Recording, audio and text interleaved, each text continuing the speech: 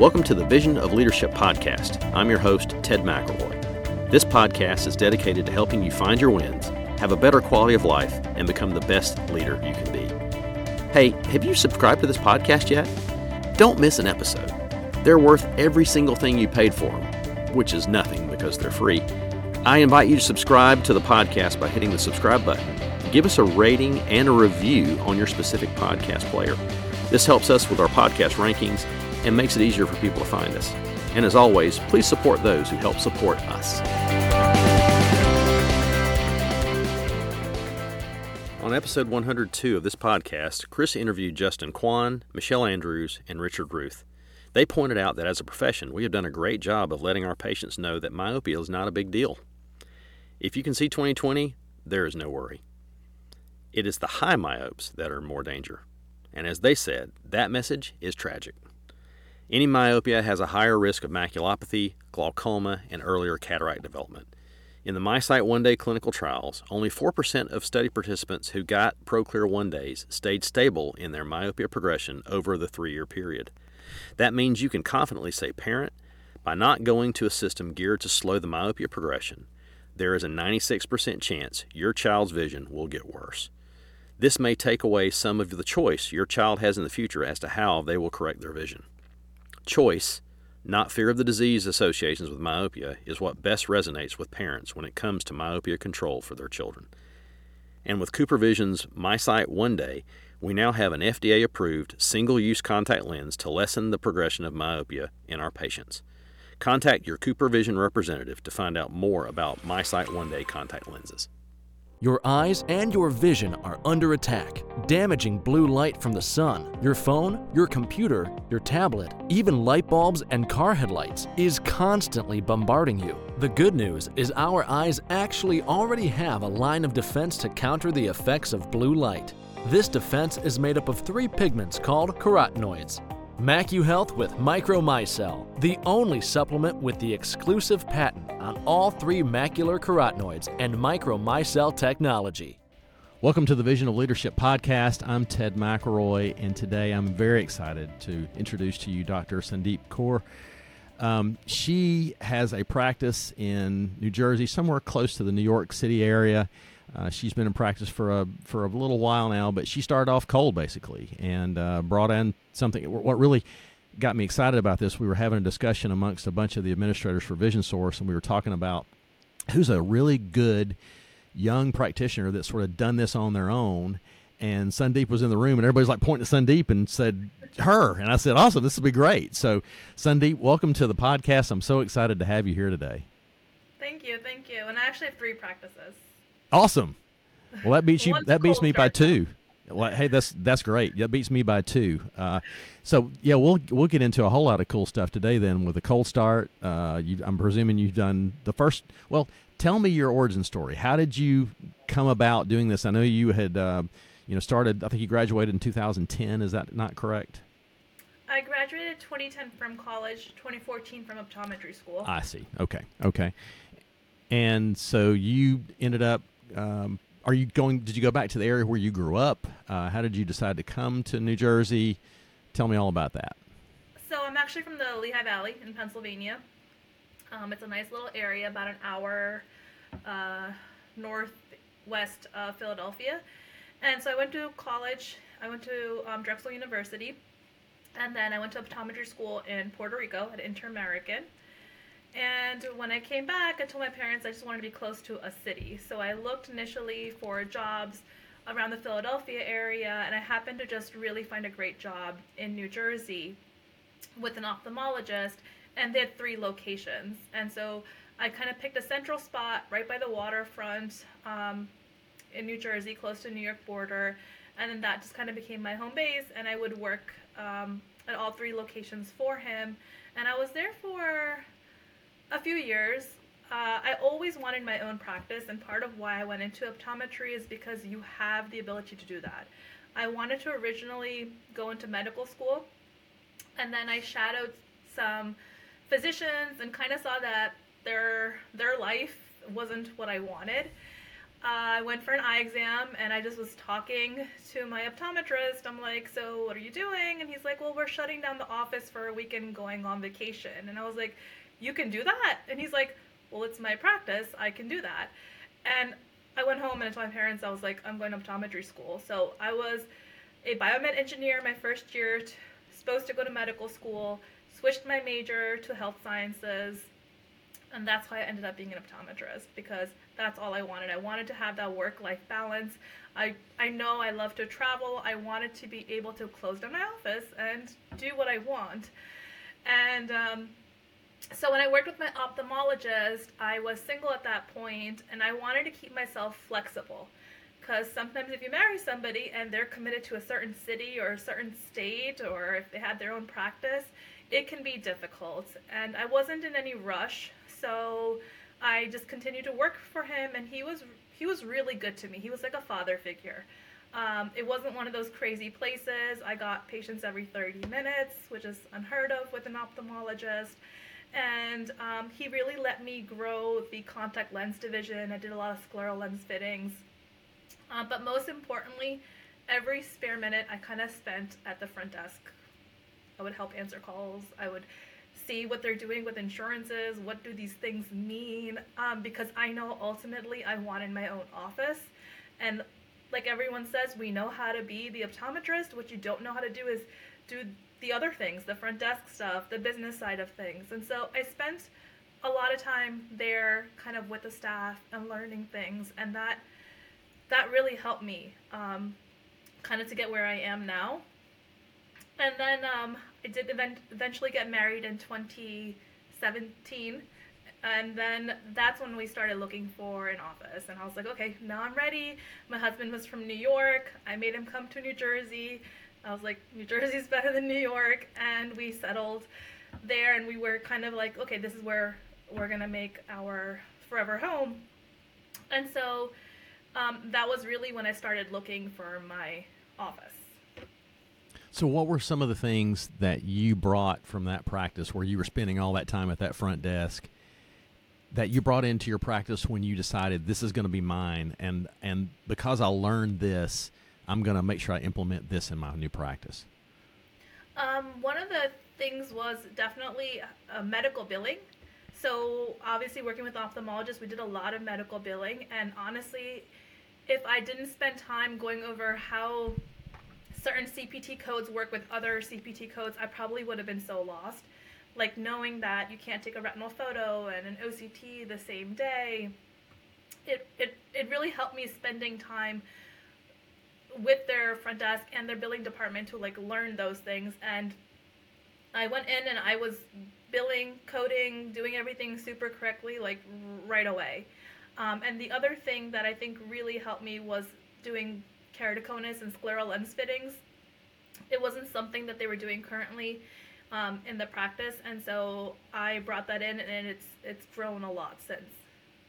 So my first practice was a vision source doctor that I bought from. And how did you come about finding that practice?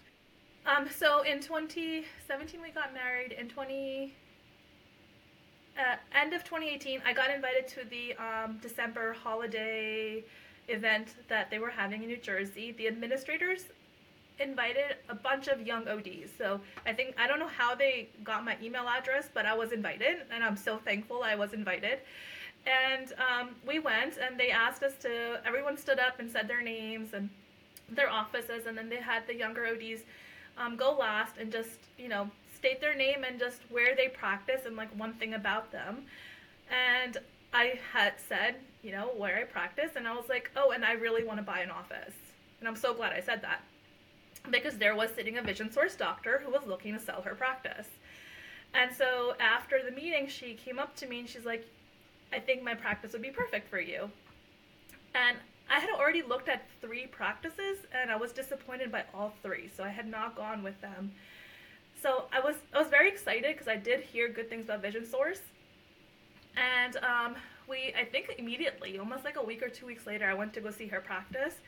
And it was amazing. It was in Hillsborough, New Jersey. It was what I wanted. There was medical equipment. She had an optical, exam rooms. It was really nicely laid out. And we started the process. It took a few months, but finally I closed end of July in 2019. So that was when I first got my first practice. And while I was doing that, I had also already eyed another area where I wanted to open my cold start. I knew I wanted to open up a cold start in Carteret, New Jersey. It's a slightly underserved area, and I really wanted to help out people because I used to have people come from that area to my ophthalmologist about 30-40 minutes away, and I always wondered, like, why didn't they just see care in that area? And I found out that there wasn't very many doctors in that area. So I had already kind of, even prior to me talking to that Vision Source doctor, started scouring that area for retail space, and I actually had signed like a letter of intent. So here I got my first office end of July 2019, and I had a letter of intent already in that I would be building one. So I started building that in January of 2020, except everything else happened great in timing. March. It was pretty bad. It was good and bad, actually. Construction halted, which let me focus on my primary practice. It was good, in a sense. And the landlord was really nice and like completely understanding, and obviously not charging me for rent yet. So I got a few extra months of just making sure I had everything figured out in my first office, which was really good. And I ended up really replicating the same workflow and everything in the first office and the same kind of equipment to the Carteret office because I really like to practice with all the newest gadgets. While 2020 was happening and COVID was happening, and construction was halted, where I lived there was a office on the waterfront area, which was beautiful. I told my husband, you know, before I even had my first practice, that if this guy ever sells, I want his practice. Like, it's on the waterfront overlooking New York City. And in June, I guess he opened his doors after COVID in June, a little bit later than everybody else. And he put it up for sale. COVID changed him. He didn't want to deal with the practice anymore. He wanted to spend time home with the kids. A lot of people, you know, change their minds about how private practice affects them. So it was up for sale. And so I've got an established practice, one I'm still trying to build out, and then my dream practice just went on sale. And I asked my husband, who is not an optometrist, he works for Con Edison, a utility company in New York. Mm-hmm. I was like, listen, I'm going to need your help. Like, you're going to have to help me out with this, but I really want this practice. And I was like, are you in? And he's like, if you want it, he's like, I'll help you out. So, and by help, he handles all of our optical stuff, which is actually a huge, huge help. He's like my optical lab manager, so any issues that happen, they go through him. And that's like taken a huge burden off my shoulders. But that's how I ended up with my third practice in basically 12 months' time. Wow. That's like incredible how quickly you went from working for somebody else to owning 3 practices. Yeah. Let me ask you this question. So I'm guessing that you probably had practice number 1 and number 3 really up and running before you had practice number 2 up and running, correct? Exactly. So practice 1 was great. I mean, the transition was awesome by the Vision Source doctor. I mean, it was a Vision Source practice. Like, right. It was running well. There was no issues with the transition at all. I never saw a loss of patients or anything. The third practice, in such a beautiful area, it wasn't run well. They took a lot of Medicaid insurances, and it was like a mix of demographics where people were expecting higher end, and it wasn't run as a higher end office. So I actually had to struggle a bit with that location because I had to kind of almost start fresh with my patients, introducing them to certain fees that they weren't used to. They weren't used to having to pay for retinal screenings or contact lens evaluations. There's still doctors out there that just do them. So I had to build it up a bit. I had to spend some time on there, but it was not that difficult. Cold starts are definitely hard, but we were really lucky because we're in a great area where everyone is very, they're very thankful that we're there. It's a smaller community where everybody wants to keep the money in the town, and that's not something I experienced with the other two locations, because the Edgewater, New Jersey location, the one by the waterfront, that area, it's a very high income area, but there's no loyalty towards wanting to support a smaller office. And in my cold start, there's a lot of loyalty, and I think I picked the perfect location because I feel good helping the patients there. So with, you said you sort of developed your strategy in practice 1 and sort of honed it in and made it work better. You took that same model and you brought it to practice 2 and 3, but 3 first, I would presume. Yes. But what in practice 3, or practice 2, excuse me, I'm getting my numbers correct. What in the cold start have you learned that you thought, wow, this really needs to be taking place in my other 2 practices? Frame Dream? Can we talk about Frame Dream? Yeah, I mean, and you probably need to explain what Frame Dream is, because not everybody understands what Frame Dream is. So Frame Dream is a program by Vision Source where we purchase all the frames up front, but then instead of having to sell from the board, we just order them directly through our Frame Dream portal and send them over to the lab. So obviously the other 2 offices, there was inventory that came with them, so I kept some of that and added some new things in. But with my cold start, I had a blank slate. I could do whatever I want with it. And we were, I think, at the exchange right around when we were opening up, and we just went ahead, and I think we went all in on Frame Dream. Everything that we opened up was Frame Dream. We later went on to add one line that's not Frame Dream, but every single thing is.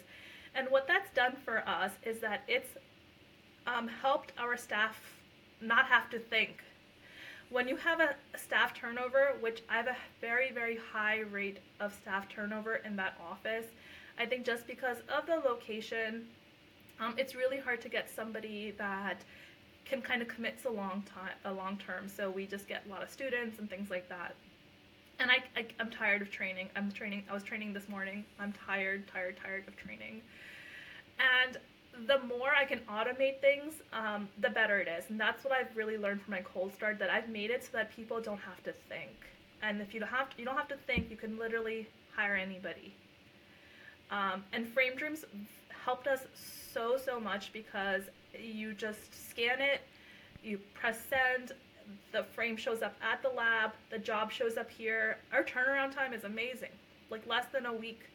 And we've slowly started doing that. Hillsborough, I think, is at about 50 or 60% Frame Dream. That's my first office. And then the third, forgot my numbers too. The third one is about at 25%. And so we're going to change that come April now when we get to that meeting. I have had a very similar experience in our practice. We, Georgia, at the time, Daniel Lieberman was heading that particular division for ESLOR, and he brought it to the administrator meeting, and I think they had just test marketed it really up in the Washington State area. Brett Hagen's practice was doing it. I think it was one of the first test markets, and they were getting ready to roll out to like 50 practices across the country. And I thought, this sounds like an amazing idea, because, all my bestsellers are staying on the board. I'm not having to worry about, oh my gosh, well, that one's on back order, or, we're having to wait for this frame to come in. And it just really made a lot of sense. Not to mention the fact that, similar to you, for us, it's more of a challenge of getting someone in optical that's had some sort of sales experience. I really don't care if they're having optical experience. I just want them to be able to learn how to sell stuff. Mm-hmm. And once you finally get them educated to do that, well, sometimes that other stuff becomes, hey, I'm going to sell frames for a company perhaps, or something like that. So they tend to, go into those type of businesses. However, the challenge happens when we're sitting in optical and we've got a full day of guests coming through the practice, and frame rep shows up. We do have them all scheduled to come in, but then they're going to spend the next, hour picking out frames and, going through that sort of thing. And we don't know what's selling well. they're just showing us the new stuff. So we don't have that kind of knowledge. Whereas with Frame Dream, like you were saying, we've got the best sellers on the board already, so we know what's going to work well for us before we even put it out there. So it makes a lot more sense. Not to mention the fact that now, instead of sitting with our reps and trying to learn or just say, hey, that looks nice, I think I'll buy that one, we spend more time talking about the line itself. Why is this particular line important? What are the strategies behind telling people why this frame is better? What's the story behind the designer? Where do they come up with their color schemes? All those kind of things. So you're telling the story about the frame instead of just saying, we bought this new one. It's really pretty. Would you like to see it? So that becomes a lot better way of our team learning how to sell. And on top of that, just like you said, the turnaround is amazing. So I've had, and I'm sure you've probably had this happen before where you've got like one really good selling frame and you've sold it 4 times that day. In the old days, I'd sell it once, and then I'd have it again maybe 2 weeks later when it showed back up again. So it's great. When you started with Frame Dream, what were some of your, what were you scared of at the beginning? What really frightened you about Frame Dream? And then what did you figure out, well, that's not really something that really happened? I think it was my first time purchasing, 500 frames at the same time. I didn't have to do that previously. That is a big number. It's a lot of money. And obviously you're afraid of it not being successful. I wasn't from that area. So I knew the demographics to a certain small extent. I didn't really know what they want to wear. And it was scary to bring all this in and then not know if it was going to work. But one of the good things is that they do let us change out lines, and we had to do that for one line, only one line. And it's been great. It really has been. How did you figure out what was going to be the right lines to put in your practice in the first place? Because it's not like they just got 4 lines you get to choose from, and there's quite a extensive catalog to choose from. There is. So we kind of just did a mix of, some things are just kind of end up being no-brainers with the Vision Source discounts and stuff like that. Like you have to carry them. And then other things, we did a couple luxury lines. We knew what was working in the other offices, so some of the lines we kept very similar. We know people like Gucci. People love Gucci in that area, so I just brought in all the Gucci lines, and it's all about like branded. They like everything to have a brand or a label on it, whereas in Edgewater it's more about which is my third location. It's more about the quality and integrity, and they don't necessarily want the label on the side of it. They want people to kind of like be like, "Ooh, where are those from?" And so more of like higher end designers as opposed to just like Ray-Ban or Gucci or Saint Laurent. And so those brands have definitely worked really well for us in the cold start. That's great.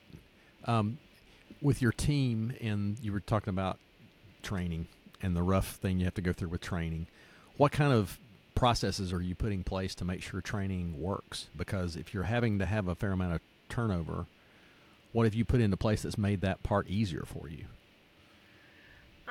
I really wish I knew the answer for that, because I have a lot of things in place, but some of it requires a little bit of energy or effort from the person I'm trying to train. And I feel like I got frustrated today because I have a training manual that I made, which basically goes over just like basic optometry, just things like optometry for dummies, but it has to do a lot with our EMR, so it has like specific things that they can learn from, like how to print prescriptions, how to check in, how to check out, and no one's reading it. like nobody wants to read this manual. And then we've also tried training courses on Insight, on Vision Source training courses that we've tried, which have been helpful, because like the triage stuff there is very, very helpful, and some of the optometry anatomy terms and things like that are very helpful. But I'm just seeing a lot of the newer staff members kind of just want to learn from you showing them rather than having to read anything on their own. Right. And I don't know if you're seeing that there. It's frustrating because if I do, I'll show them, but then they want to be shown again and again instead of taking notes. Like, take the notes, write them down somewhere, and refer back to them. You know, a manager or myself or someone cannot stand over somebody all day long, teaching them the same thing again and again. It's getting a bit frustrating for us here, at least. What's your process for finding your people, and how do you go through the selection process with them? How do you decide this is a good fit for our practice? Well, it just depends on the location. We use Indeed, and we'll, in my one office, the first original office, we only get like 6 applicants. I guess nobody needs to work. I'm not sure, but we don't get very many applicants at all. So at that point, we're pretty much anybody that looks like they can read, write, and has any kind of interest in doing something in our field during their interview, we kind of offer them the position. In the cold start, like I said, we've gotten a lot of college kids, and they're very, very bright. But what's unfortunate is that they're usually there only for a few months. Or they'll go back to nursing school. Nurses have been great. Nursing school students have been great employees. I've done so well. They're very interested. They're learning some of this anatomy in school. They know some of the medications, and they're very, very interested, which is very helpful. But we've been mostly using Indeed, and we get a lot of applicants in my cold start, a lot, like 70 to 80 applicants. So that we go through all of them, and if they have any kind of medical background, we'll offer them an interview. My office manager has a math quiz she gives during the interview. Some of those questions I think are hard, but she thinks they're very fair. We don't grade them very, very, very hardly at all, but we ask some contact lens questions, kind of gets you an idea of how they're thinking and what their thought process is. It's not about getting them all right, but it's kind of like the thought process. Right. And so that's helped a bit in getting candidates that are a bit better and can kind of think quickly on their feet. Do you have any kind of assessment where you can sort of learn who they are, as far as the type of what really makes them tick, what makes them excited, what kind of things really work well for them for work, anything like that at all? We don't. I know she has 4 quizzes. I cut it down to just one for the math, because there was one that was looked like they were studying for USPS, where you had to match postal codes. I don't know where she's gotten these quizzes from, the 80s or 90s. I cut all of them out. We only have the math one, but we do need a personality type quiz. That's actually a great point. We need to have something like that. So one of the things that we brought in, it would have been in the spring of 2020, Pat Lencioni, who wrote a lot of books, and one of the books he wrote is called The Advantage.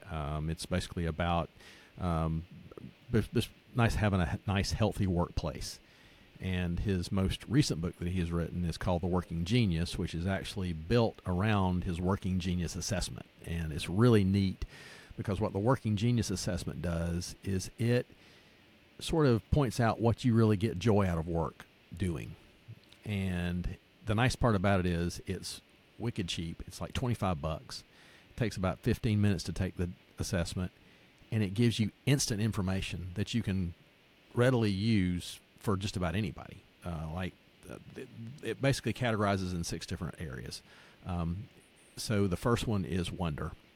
Wonder is like an individual that sits around and, they wonder a lot. Hey, have you ever thought about, or, wow, I wonder what would happen if I did this, or this is that person that asks a lot of questions in class. Mm-hmm. That guy probably is a wonder.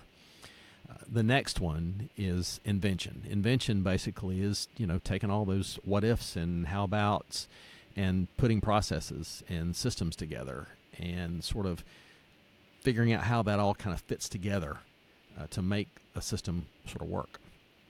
The next is called discernment, which is self-explanatory. I mean, I've got somebody in my office, her name's Allison. She is our operations administrator, and she might not have any idea exactly what I'm talking about, but for some reason, she has this uncanny ability to go, that's a great idea, or I don't know. And she's right like 97% of the time. I mean, it's wicked how amazing she is with getting those that quickly. The next one is galvanization. Just getting people behind stuff, getting people behind an idea, and we've got one person in our office right now that does galvanization for us, and she's probably going to get worn ragged because, you need that. You really need somebody to say, no, this is a great thing that we're doing, and let's get excited about it and get people behind it. The next thing is enablement, and it's not what you think enablement means. It's actually a good part thing. It's more of these people, they just can't help themselves from helping people. Every time it turns around, they got to help you. They just, and they feel like they've got to do it. It's just part of their nature. And then the last category is tenacity, just pushing stuff across the line. These people, they love checklists. They just can't help to get, I've got to finish this. If I don't finish, I'm going to lose my mind. Those are those kind of people. So the nice thing about having this is everybody has two working geniuses, and they have two working frustrations, which also means they got two working incompetencies. So if you have, let's say, I'm going to tell you mine. Mine is wonder and invention. That's why I love doing these podcasts, because I get to sit and ask a bunch of questions, and I just wait and learn, and it's great. And the next one is invention. But what I really stink at is galvanization and discernment, which as a leader or an organization, you would think, well, that person really needs to be able to make good decisions. The problem for me is all decisions sound like a great idea. Yeah, that sounds great. Let's try that. That's wonderful, And tenacity, even though it's in my competency, it's on my lower end of my competency. So after I've thought about it, come up with a really great idea, and then said, hey, let's put it together like this, I'll say, now y'all just go ahead and fix that, and I'll be gone, But the nice part about it is, because I know that I'm not really good at galvanization and I'm not really good at discernment, it kind of takes some of that guilt away from me. And I can fill our team with those things that we're missing. The people that we're missing in our team, I can try and find those when we're doing our interviews by doing this assessment and go, hey, wait, he is a discerner. We need that. Because right now I've only got two people in the practice who can make good ideas and good decisions. Everybody else kind of stinks at it. So let's get that person. So it helps me build my team a little bit better in a way that I can sort of, and it's not manipulative. I want everybody to understand it's not manipulative. It is about really, because when you get right down to it, I could sit and do the wonder and invention all stinking day long and would be just shocked if somebody paid me to do it, because it's just something, I'm just kind of good at it. I could understand them paying me for a lot of other stuff that I really hate doing, because that's a lot of hard work. Mm-hmm. Meanwhile, there's somebody out there who's really good at discernment and galvanization who goes, wait a minute, they're going to pay me to do this? This is not special, but I think it's amazing, So that's, look into something sort of like that. Again, very inexpensive, $25, tells you all that information in no time flat, and you can put it together in a hurry. It's a book or an app or a website? Yes, the answer is yes. There is a book. There is a book that Pat wrote, and it's more of a narrative type kind of book that he tells the story about this team, and the question comes about is, hey, why are you like that? And that's where the story starts being told about how they figured out how to do this process. And then the assessment is a standalone piece too. You can just go to you can type in Working Genius in Google, and it'll pull it up for you, and you can get the assessment. But you don't have to make an account, but you can. The nice thing about some of this too is you can put these models together and sort of come up with like a facilitator who knows how to do these sort of things. Some people can get a team map for you, put it together, so you can have a team map and know what everybody sort of fits into, or you can write them down yourself, which is just as difficult as using a pen and a piece of paper. So I'm actually very excited for this. This actually sounds great. It makes a lot of sense what you said. Very Yeah, well, logical. I would love to say I came up with the idea, but I didn't. So if I did, then I might not be doing optometry anymore. Who knows? That's right.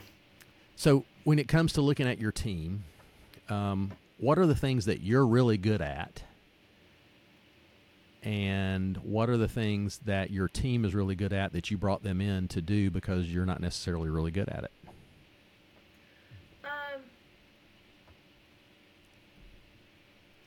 I'm not good at making financial decisions when it comes to patients. Like I think as doctors, we want to just always give away things. And so my office manager is always very like firm, like, hell no, you're not giving this person a discount on their contact lens evaluation again.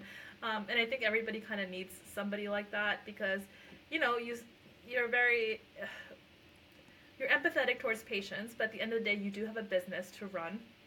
And so sometimes it can cloud your judgment, and it's helpful to have like a third person that's going to be like, no, this is what the company policies are, this is how we really should be doing things. So I think that's like probably been one of the greatest things that I've needed is somebody to just kind of help and stop and make the financial decisions, especially when it comes to patients. When you're looking at how the roles of the practice work, when do you decide that you're going to take a leading role? And when are the times that you sit back and say, no, I think I'm going to take more of a supportive role in here? I think it depends on each office. I wish in my cold start I could take a supportive role, but I am always taking a leading role just because we don't have like our employees that we can fully trust, like a good bunch of staff members that we know are going to be there long term. Everyone's kind of every 6 months it changes. So I don't have the ability to trust anybody yet because I don't have anyone to trust. So I'm always doing a lot in that office, and I can't wait to take a seat back, but hasn't happened yet. And then with running multiple locations, in the other two, thankfully, I have a trustworthy person, because if you didn't, you can't do this. You really can't run 3 offices if you're the only person making the decisions. So it's like my office manager has been my saving grace. Like, she is the office manager for our first office, which I inherited her with the office, and thank God I did. And that's part of the only reason that I decided to go forward, because I knew when I'm not there, she's more strict than I am. Like, she is very to the T with following rules. She doesn't let anybody slide. Nobody can escape her without paying. And she's a very good rule follower, and I think that's important, because then you know that person is just going to do their job the way you need them to do their job. And then the other person that's obviously helped me, I mentioned before, is my husband. Lab bills are a pain in the butt to go through and check. And even though we have, people who work in the optical department, it's at the end of the day, I have a hard time trusting people with like actually paying bills and doing things and making sure things are reconciled correctly. So I showed my husband how to do all that because he had no idea. But now he does know, and now he handles it for all 3. And so I have no worries when it comes to the optical side of things. Frame breakages or lost warranties or having to call the lab and ask them why there's a delay. He handles all of that, and that's been very helpful, because in the beginning I was doing that. So we have a hard time finding licensed opticians in this area. So all of my opticians are basically unlicensed. And I've taken a lot of just staff members that had 0 experience and kind of taught them the sales, also taught them how to adjust glasses and kind of just do everything. And it's been helpful to have a team that can do that, but then because I don't have any licensed opticians, I just really didn't have anyone to oversee them. And you've also got other supporting doctors with your practice as well. Of course.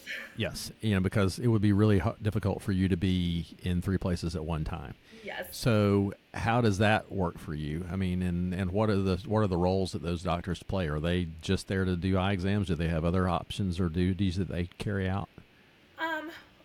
They're basically just there to see patients. I have 2 associates.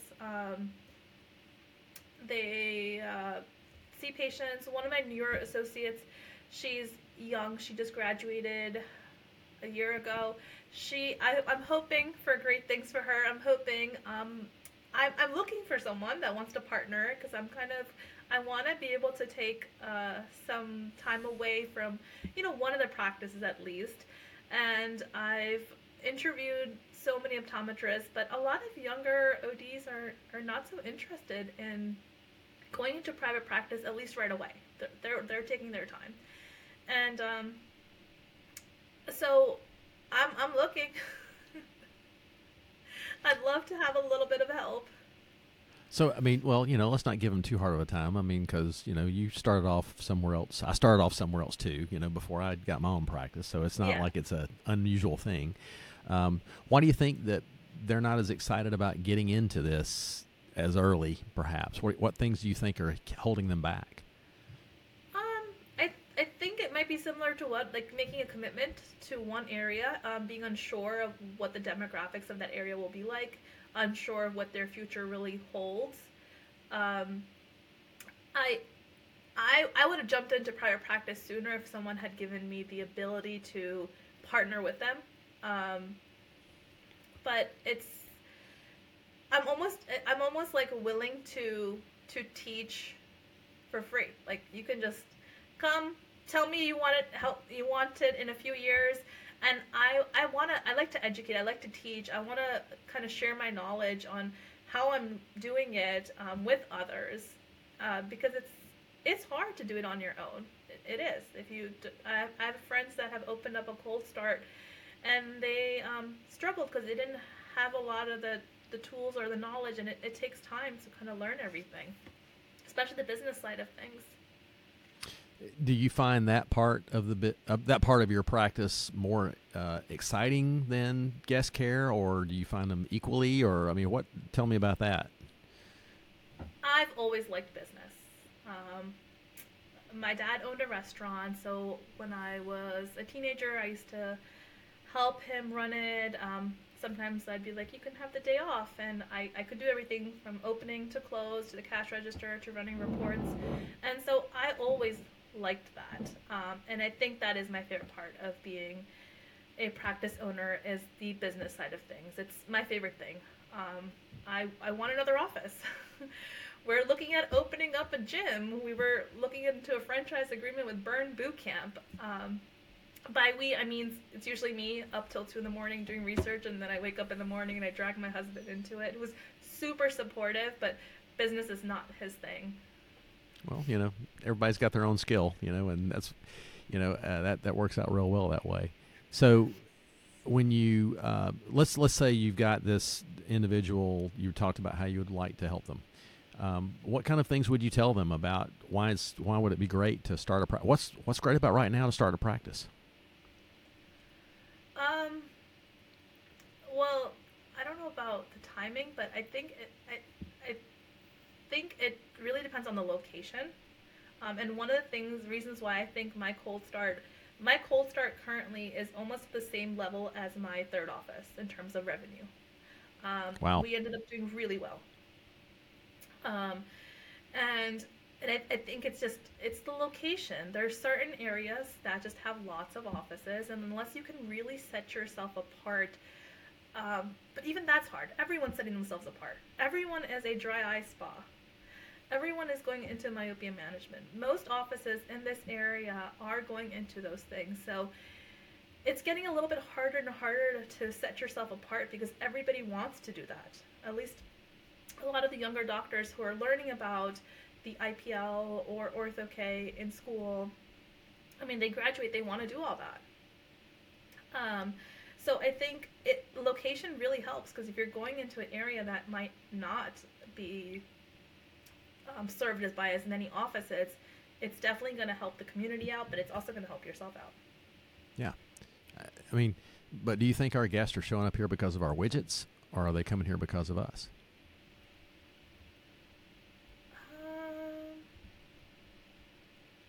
I don't know. I think my widgets. I have patients that will go get an exam at VisionWorks. I actually had 2 today, and then they end up using their benefits, and then they come back for a second opinion because, well, I guess it's both.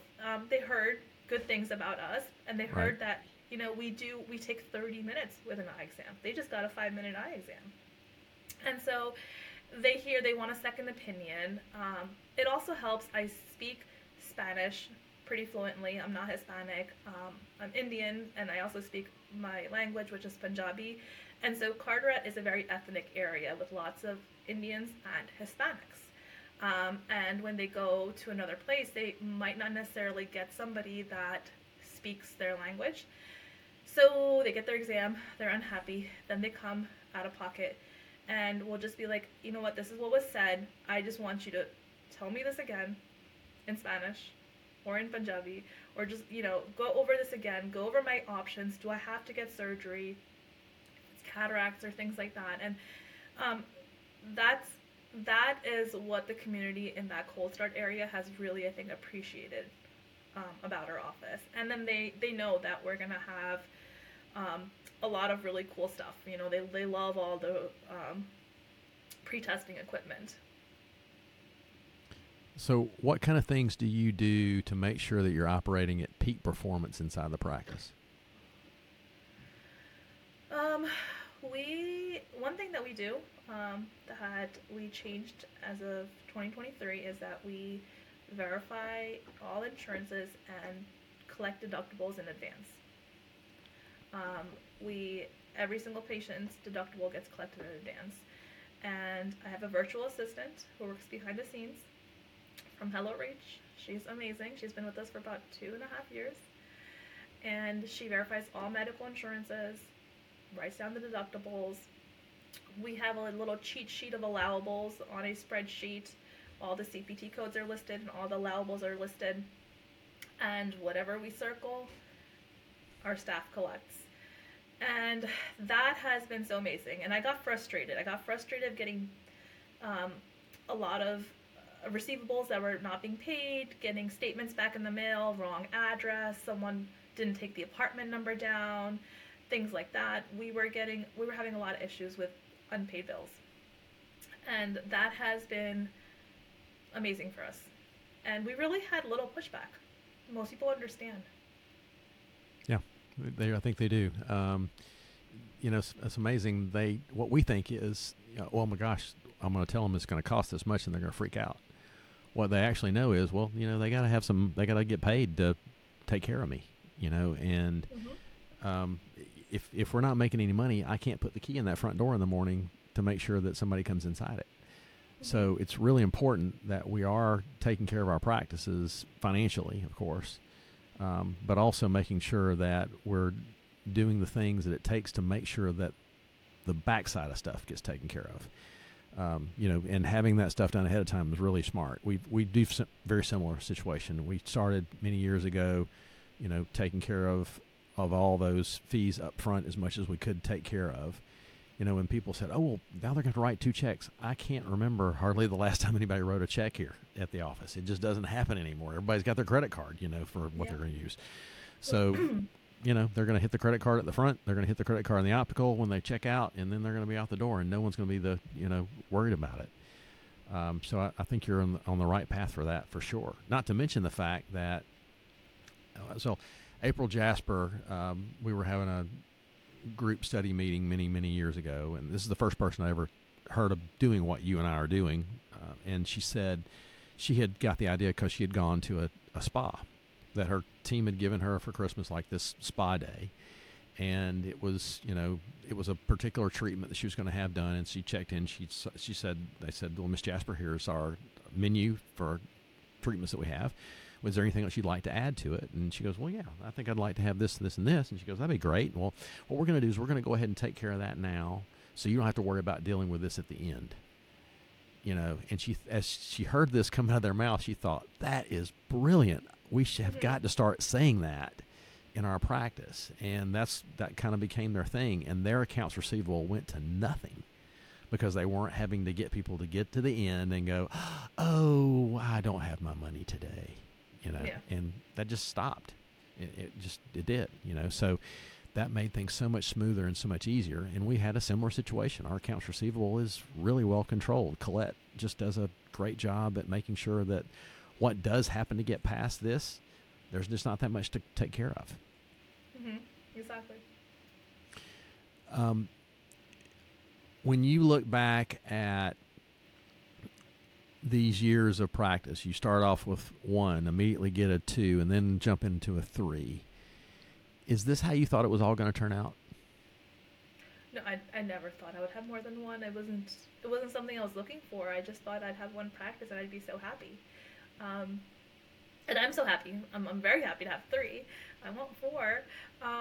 But it's just, I even though I understood business, I didn't understand that you can actually have more than 1 because a lot of things you can automate, so you don't have to spend, especially if you have an associate, your entire time in 1 practice. And that's actually just been amazing. Like I love it more than anything. It's really just refreshing to see someone who's so excited about this. I mean, you know this. You go to meetings, you see people. Oh my gosh, if I have to do this again, I'm going to. But it's so refreshing to have somebody so excited to talk about this. All of it is great. I mean, it's really refreshing, especially when patients are happy. They are happy that you're there to serve them. They're happy with the services that you have to offer, and it makes everything really worth it. It really, really does. I mean, the only thing I really have to say is I hate training. I hate staff training. But other than that, I love everything else about it. I really, really do. Well, see, now all you need to do is just find someone else to do the training for you, and you're done. I know. I've been trying. I pull staff members from, so the offices are far apart from each other. That's what makes things a bit difficult. Right. The Cold Start and my first office are about 45 minutes from each other, and the other ones are 45 minutes from each other too. So I'm all along Jersey, the 95 of Jersey, and it makes it hard to cross train because if I was closer, oh boy, I've got excellent employees in the 2 offices, and it'd just be so much easier to train. And I do pull them. I pay them an incentive. I'm like, come train for a day, please, and they do. They're very, very helpful in that sense. But I just wish I didn't have to do it all the time. All right, so we got this individual that's been listening to us for the last almost hour, and they're thinking, can I do this? Can I start my own practice? What are you going to tell them? 100%. 100% you can, and you really, really should, because it's so rewarding. It's not just the financial reward, but like when I built out my Cold Start, like I cried. Like the first day I opened up, I was like, my husband and I were standing there, and I was like we built this. Like it feels really good to own something and to have your own practice. And at the end of the day, before I turn the lights off, I'm like, all of this is mine. Like it just feels so good to have something. And so I think even though there's so many private practice struggles, there will be cash flow issues, staffing issues, patient issues. At the end of the day, it's a big investment in yourself, and you have something, and it feels really, really good to have built that. It really does. I could not have said that better myself. I'm glad you said it. Sundeep, thank you for spending time with us today and inspiring us to look at this as something that can really happen for us, and I really appreciate your time. Thank you for you. having me.